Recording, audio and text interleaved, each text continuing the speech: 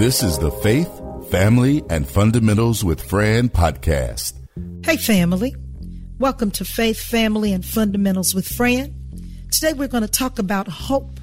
Hope in our neighborhoods between the black and the blue.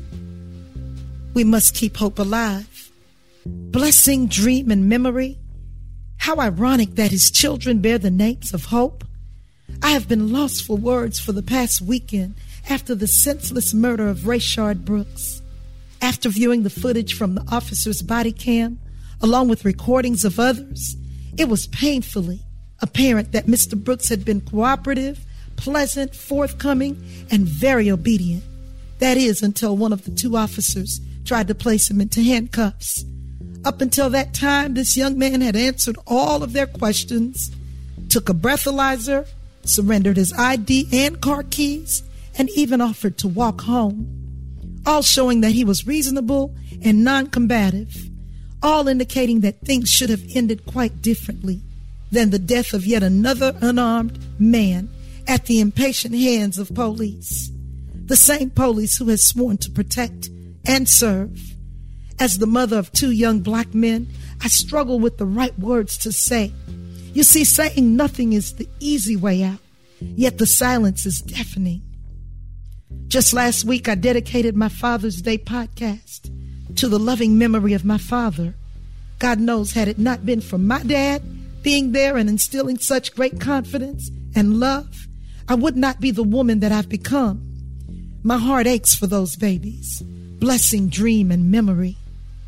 I pray for the family, but knowing what my dad meant to me, even as a grown woman with children of my own, I know that a solid piece of those little girls has been violently, senselessly ripped away. Unlike me, they will have to grow up and figure things out without the love, guidance, and confidence that only daddy, their daddy, can instill. Surely there will be strong support and family members to embrace and even try to make up where daddy was absent, but none will be able to fit daddy's shoes. It's far too special, and that daddy-daughter thing, that is intimately God-ordained. Just something about a man and how he loves, protects, and grooms his own feminine seed. I continue to pray for the little girls, the daughters of Rayshard Brooks, as I know that God is able, and no matter how things look, he is still in charge. I am reminded of being at home on Saturday where I was looking for a document, which I have yet to find. For a while, I became very frustrated, almost to tears, as I knew I had seen the document just a few short weeks ago. I felt like throwing something, breaking something. I needed a breakthrough, and I believe God allowed me to experience that little setback so that I could better understand what those who are protesting under the sweltering heat of the day or the nocturnal moonlight. It seems the protesters are relentless, yet they seek, as I sought, after a breakthrough. We need a breakthrough. We need to see the hand of God moving in the midst of this storm. I was quieted myself, even had to stop looking for the document. God's word came to me, reminding me that everything I need, he has already provided. I was then led to my computer where I found another document that revealed the same invaluable information for which I had spent 3 hours searching. My document and journey through the hide and seek may not have meant anything to you, but just know that everything you need and everything we need is already in our own hands. 2 Peter 1:3, God's divine power has given us everything we need for a godly life through our knowledge of him. Ladies and gentlemen, because God has given us all we need, we have got to maintain hope. You see, faith is the substance of things hoped for and the evidence of things not seen. It is my hope that today we are praying for each other. I am calling on us to pray for our communities and the police. I am hoping that we can forge a better relationship between the men and women in blue, the police, and our black and brown communities. Some fail to realize that the behaviors of some and I do stress some among the police, does not reflect the behaviors of all. In all fairness, I must sound the same caution when it comes to our communities. You see, there is good and bad in all communities and professions, and they show up in all different shapes, sizes, and colors. As a woman of color who loves people, not white people, black people, brown people, red people, I happen to love people in general. Yes, I do see color, but most importantly, I judge by character. I love people, and if I may digress and borrow from 1991 in the wise but simple words of Rodney King, can't we all just get along? I realize with that being said, someone is yelling. It's deeper than that. Yes, I understand. Indeed, it is. The incident, the egregious murder of Rayshard Brooks, along with the current state of affairs, brought back to my memory a very revealing initiative in which I participated as an educator. The program was entitled, If You Don't Know Me, You Cannot Teach Me. I'm inclined to believe, based on the repetition of the same narrative, that if you don't know me, you can't police me. White officers, totally out of sync and even more unfamiliar with the culture and social norms of black communities, must receive more community-oriented opportunities and intense diversity training, not as an afterthought or on-the-job training, but prior to being placed in the position to carry a gun and taser around a group of people whose culture and social norms with which they lack familiarity and understanding. This must be a first step, just as important as learning how to handle his or her own service revolver. I think this initiative was attempted in the past when officers were sold low-income houses or low-cost homes to reside within neighborhoods in an effort to get to know the residents, learn and understand the sociocultural norms, and maintain neighborly police presence. No, I did not say you must know everyone in the neighborhood, their grandparents and children. No, I'm seeking a better understanding between the blue and the black, police officers and the black communities. We have got to regain our trust in our police, of whom I still believe many have every good intention to protect and serve. I understand that everyone involved, the police and every individual in the black and brown communities, want to return home safe, sound, unhurt, and without incident. I venture to say we all have that goal in common. Do no harm, cause no harm, and have no harm done unto us. My hope is that we practice this oversimplified statement. However, this hope can only be truly realized if we begin practicing doing unto others as we would have them do unto us. Yes, we have got to humanize each other. Be able to recognize people as humans, equally important, if not to you, to someone, somewhere. Just as you mean the world to someone, every person you see, desirable or not, has someone at home or somewhere to whom they mean the world. Rayshard Brooks meant the world to Blessing, Dream, and Memory, his beautiful little girls. You don't have to know to whom they mean something. Just know that everyone is a child of God, and we have got to start seeing each other as important. Yes, even those you or I do not know, I believe that I've got to be able to see people, especially those with whom I interact, and try to impart knowledge as people with real dreams, emotions, and purpose. I've got to be able to humanize and relate to every one of my students, or I will become guilty of misunderstanding and mishandling my students, their parents, and the community in which I teach.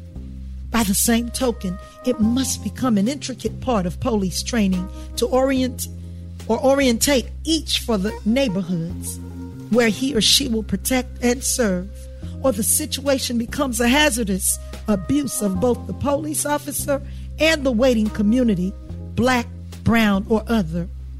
This is necessary to forge positive, understanding relationships, but most importantly, for each to humanize the other.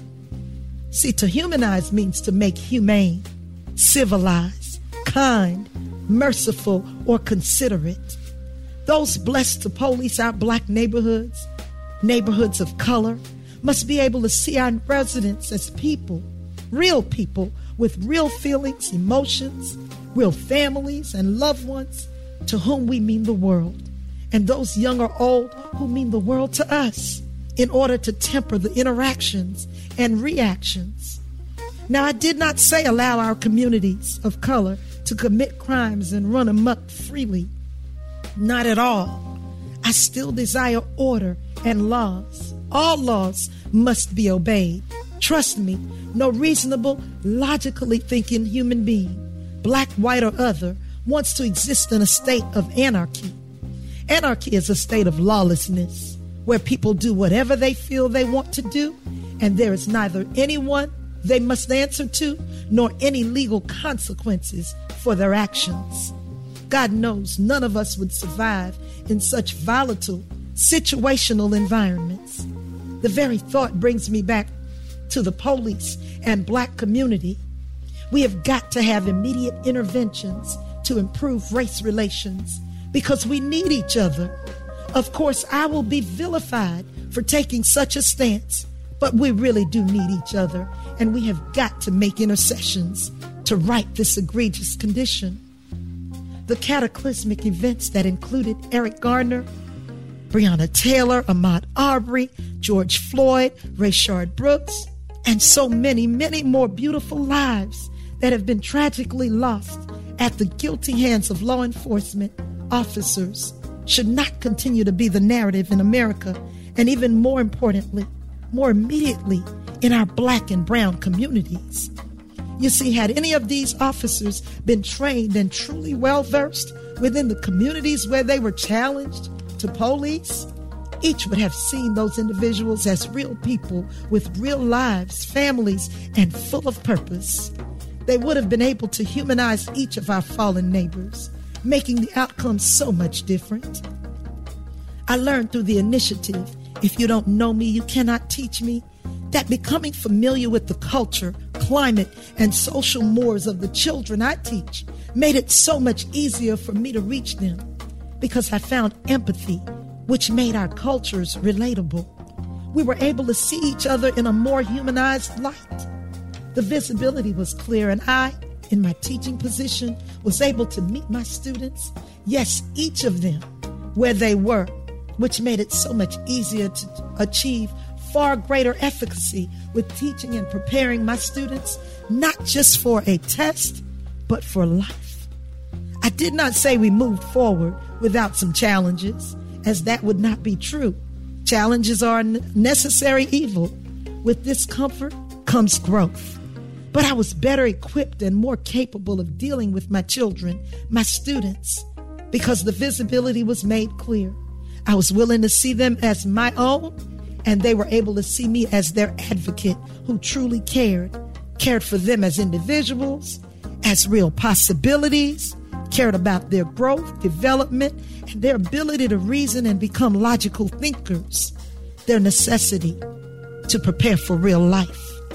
I honestly do not believe I could be a successful teacher had I not been able to humanize my students and understand where they are coming from and their sociocultural norms. I did not even say I agreed with all of their norms, but understanding what they were and where they came from created a world of positive difference. Police officers, if you do not know me, if you don't take the time to learn what I'm all about, you cannot police me.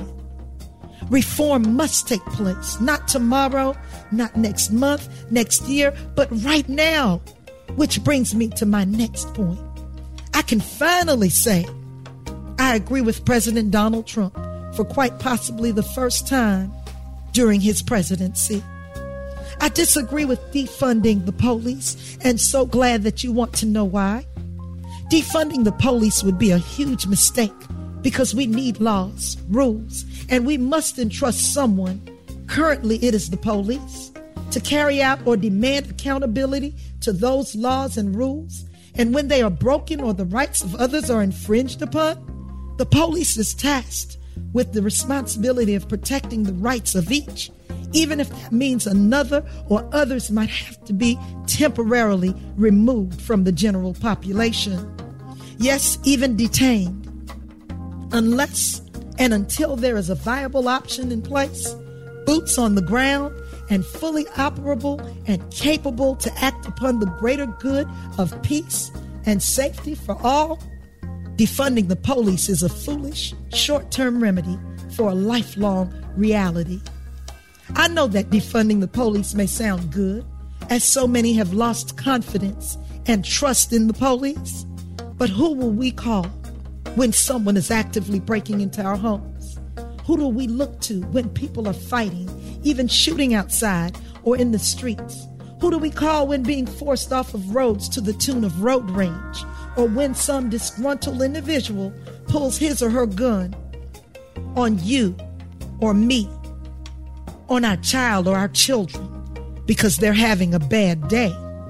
I know we are emotional, hurt, angry, and some of us are even mad right now.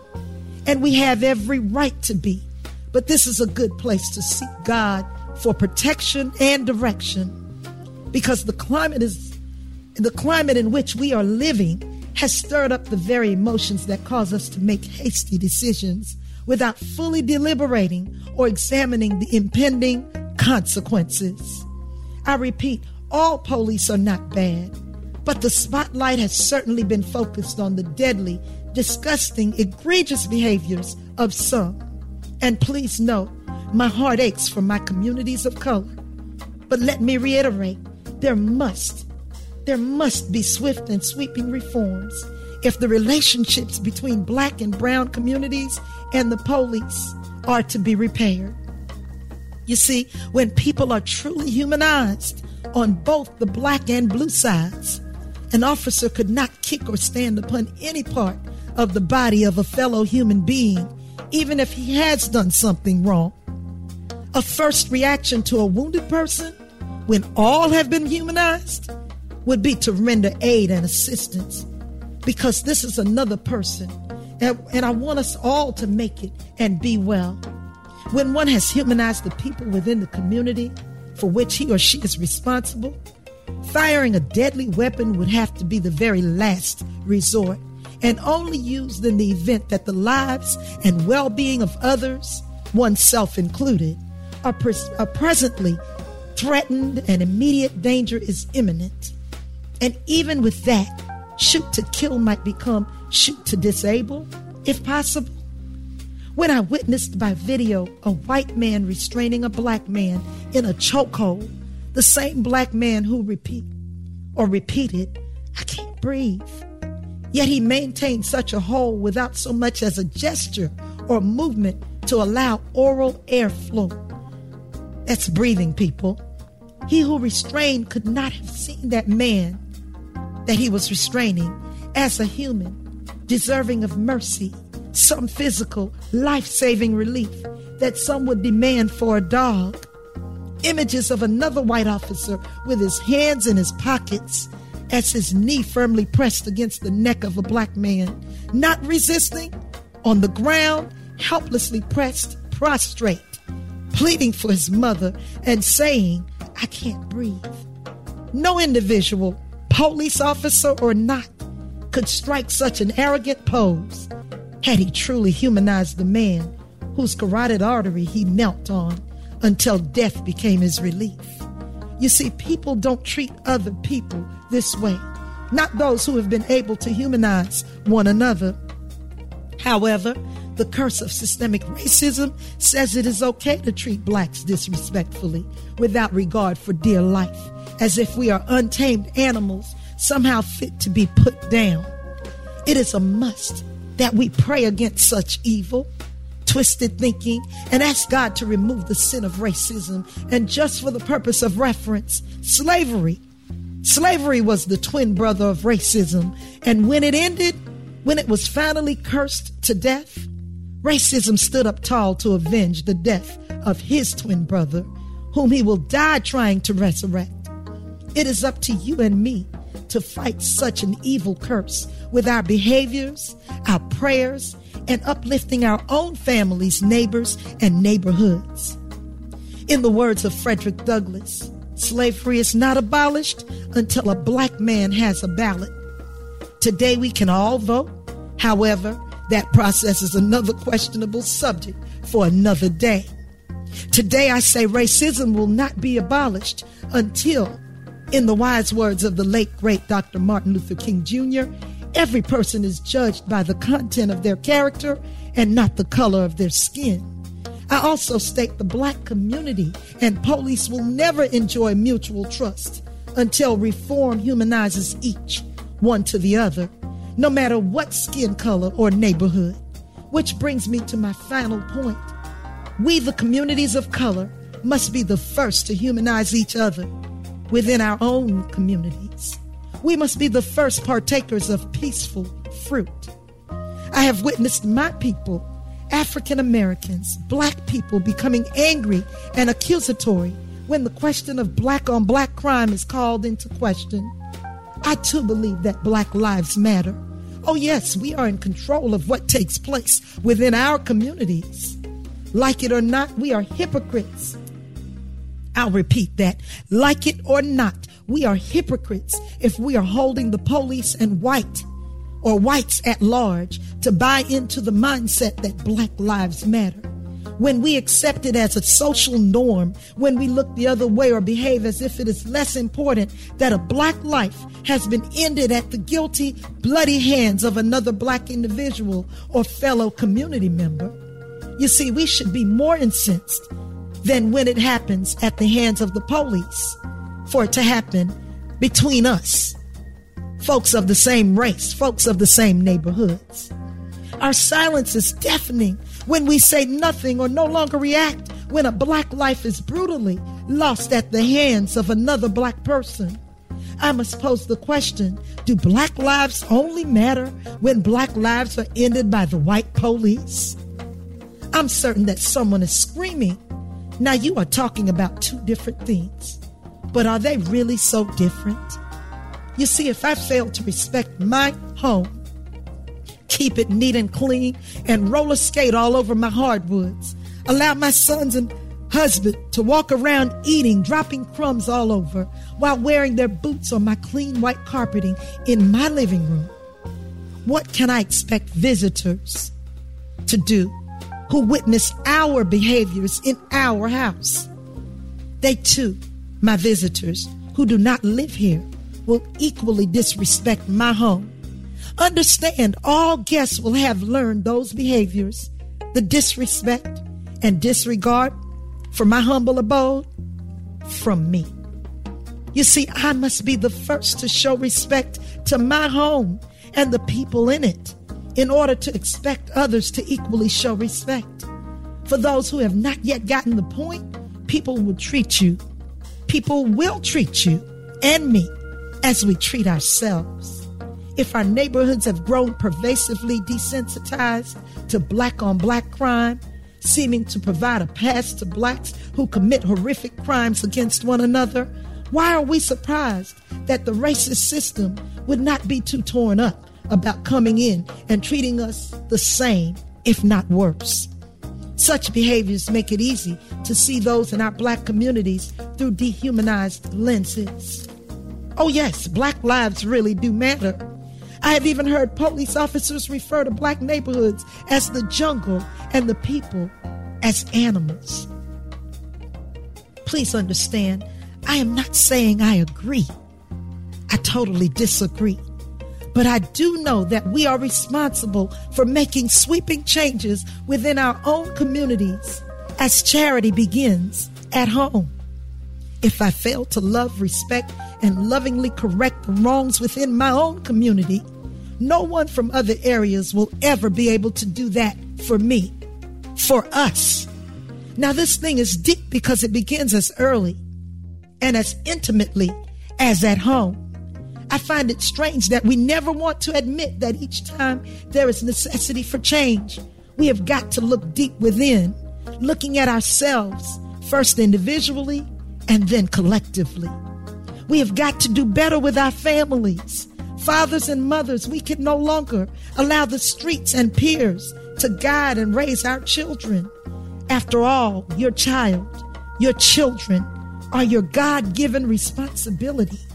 And you must, we must stop abusing our children by not leading, guiding, and raising them appropriately. God's word, train up a child in the way they should go, so that when they are older, they will not depart. Some say that's really simple, but I say if you are really doing it right, if you are truly directing your children with the charity and admonition of the Lord, you are truly doing a huge job, a labor of love, because we want our children to be the best, and we have the best. We want them to have the best, but that comes back to our neighborhoods. See, we cannot expect the police to enter our neighborhoods and humanize us when we don't seem to humanize ourselves or one another. By the same token, we demand better police interaction by the way we interact with each other within our own communities. We can no longer look the other way or pretend it's not my problem. I'll mind my own business. This is our business. Because if you have not been paying attention, the very same issues that once affected other people in other places are now the very same problems that plague our neighborhoods of color collectively. I've always been taught to do my part. Of course, if you've been listening to my podcast, you know that I believe in prayer. So it is always a major part of my plan. God's word said, pray without ceasing. The word also said, prayer without works is dead. That means we have got to keep praying, but also take action. At one point, I thought neighborhood organizations, homeowners associations, at least in the city, were a bunch of people blowing a lot of hot air. Please forgive me for such erroneous thinking. In this day and age, with the climate and wars within our own communities, I have gained a new respect for neighborhood organizations. We must band together because we need one another to survive. A very wise woman once told me, I have got to teach others how I must be treated.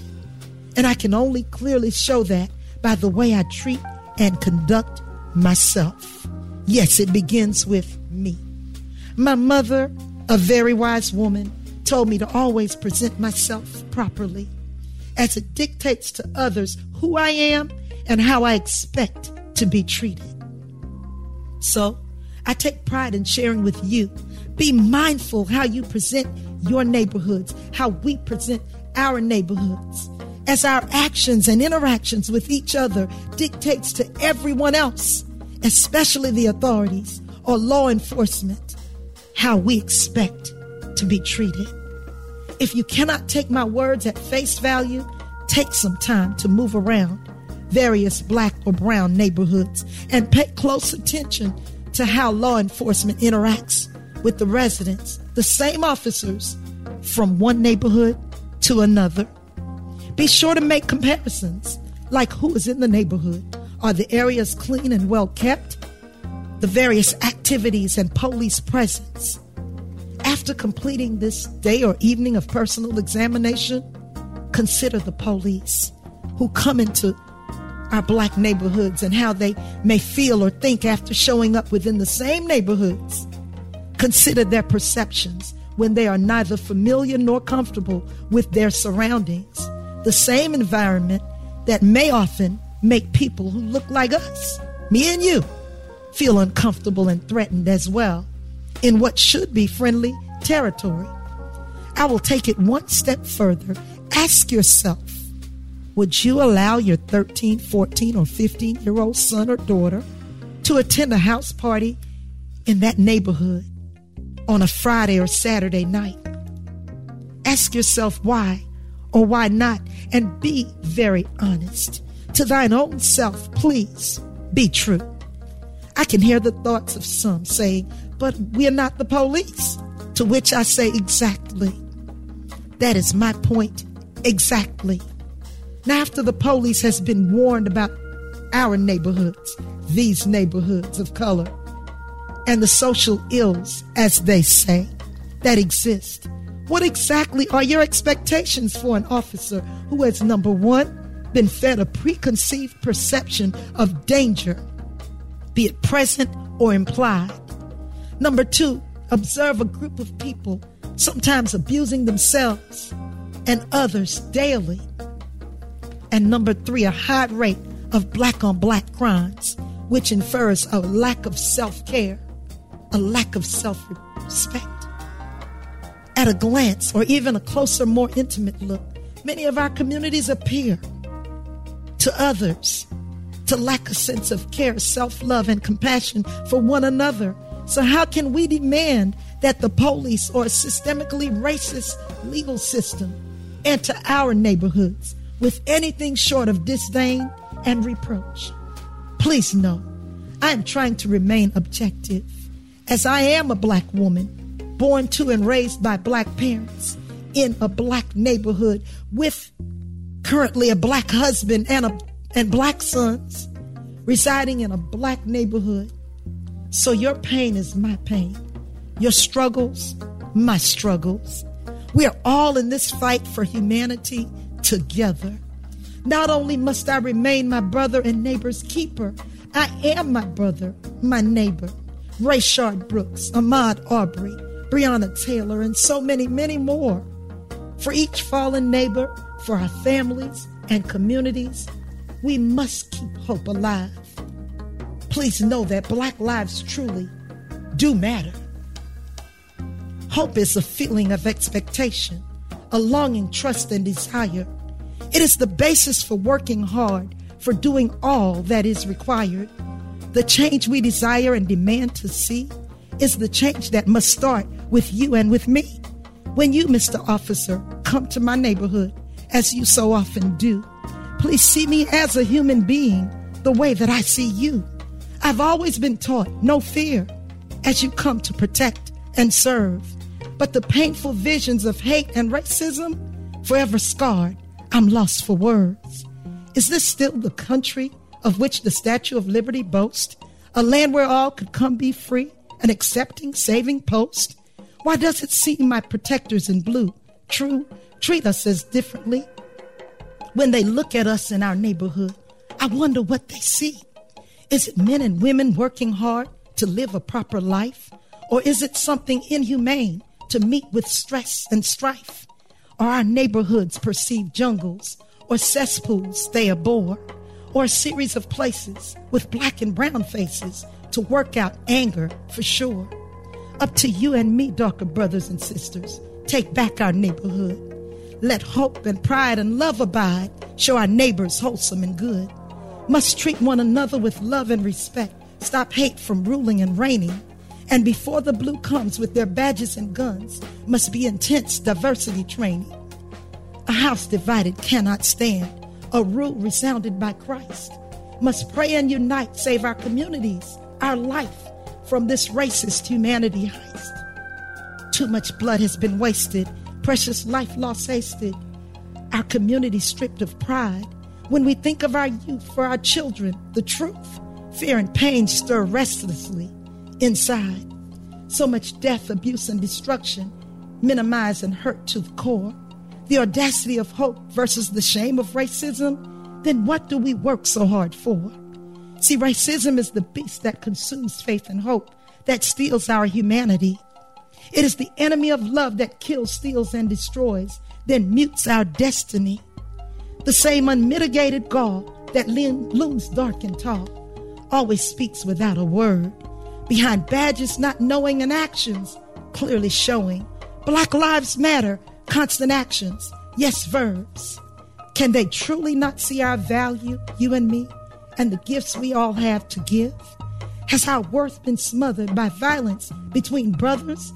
Hear Kedron Bryant, we all just want to live. We must band all together because we need one another, pray and hold each accountable too. Raise our children with love and kind guidance from above, uplifting friends and neighbors, every hue. God knows we're in this fight together through fierce and calm weather. No love can ever run deeper. Every sister, every brother, young and old fathers, loving mothers, we are each our neighbor's keeper.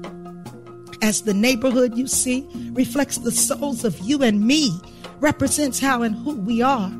Today is the day we must find our own way, for our black community is worth it, for sure. God's word has declared, admonished and shared, all we need is not hard to find.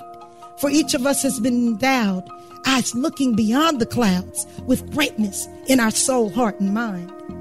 The change we desire and demand to see is the change that begins with you and with me.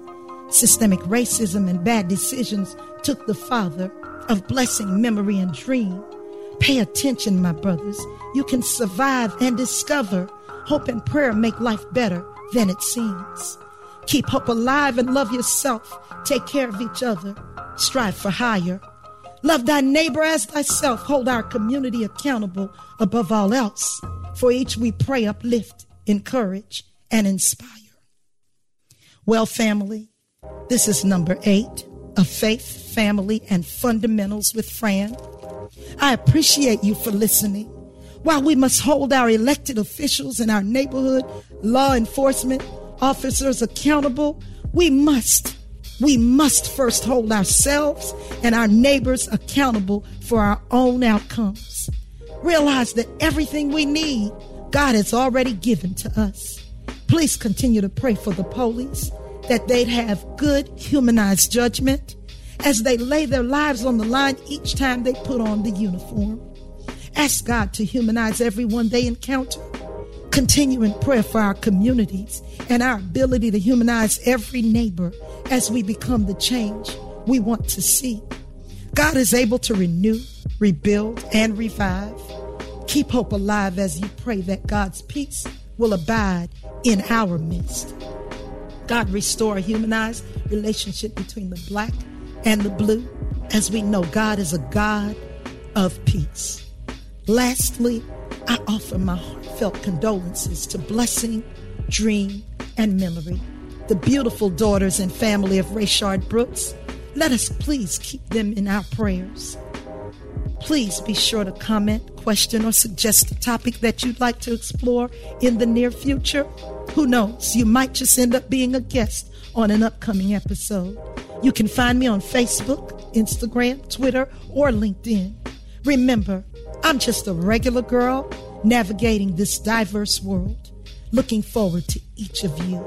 As always, take care of yourself, each other, and stay blessed. The Faith, Family, and Fundamentals with Fran podcast is a production of the Castropolis Podcast Network. Log on to castropolis.net.